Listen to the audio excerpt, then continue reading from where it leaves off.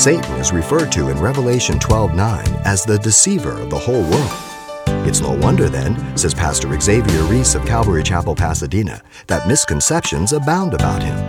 Let's listen now as we learn the simple truths about the father of lies. Satan is a real person and has real influence in this world. I hope that you understand that. He's not a fictitious caricature that's out there with red PJs and a pitchfork. He is the one who has weakened the nations, Isaiah teaches us in Isaiah 14:12. He holds destructive power over the earth and mankind, Isaiah also tells us in Isaiah 14:16 and 17. He holds men captive at his will, or to do his will. Two different interpretations of that verse. You and I were held captive to do his will and doing his will. We were dead in trespasses and sins.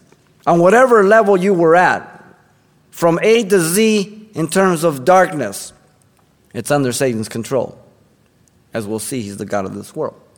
He runs the show. But secondly, Satan and his power is never to be compared to be equal with God's power. That's very important. A lot of people make that mistake.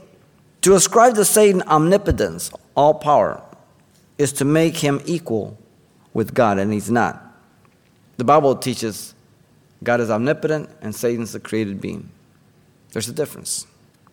I shiver when some Christians say, I bind you, Satan. Listen, when I hear Christians say, I bind you, Satan, where do you even find that in the scriptures? It's something that has crept into our theology that is more experience-oriented than biblically sound. Now, make no mistake, when we're dealing with demon-possessed people, we can take authority in Jesus' name. But it's Jesus who's going to do the work. Remember the sons of Sceva in the book of Acts? They were trying to cast these demons out of this guy because they saw Paul doing it, and the demons jumped out and beat him up and stripped their clothes off of them. And they said, Paul we know, and Jesus we know, but who are you?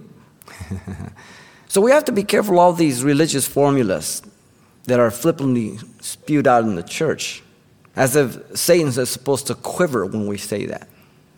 What happens if God is using Satan to test you? Take Job, for instance. Job could have very used that formula, would have come in handy. I bind you, Satan. But if God's behind the testing, would Satan be bound? Of course not. Plus, we don't find the formula. Though in the name of Jesus there's power, and we can ask Jesus to deliver a person, you understand?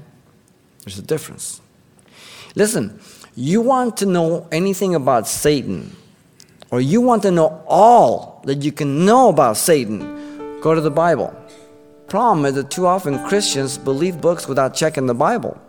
And sometimes the books are wrong in what they say about the devil or about anything else. So anything that you read and I read, I have to run it through the Bible to make sure that they're not taking it out of context, they're interpreting it properly. You've been listening to Simple Truths with Pastor Xavier Reese, a daily devotional of the enriching and precious truths found in God's Word. We're glad you've joined us and want to mention that today's message, as always, is available on CD for anyone who gets in touch. To make your request, give us a call at 800-651-8352. That's 800-651-8352. Or write us at Simple Truths, 2200 East Colorado Boulevard, Pasadena, California, 91107. Or visit our website, CalvaryChapelPasadena.com.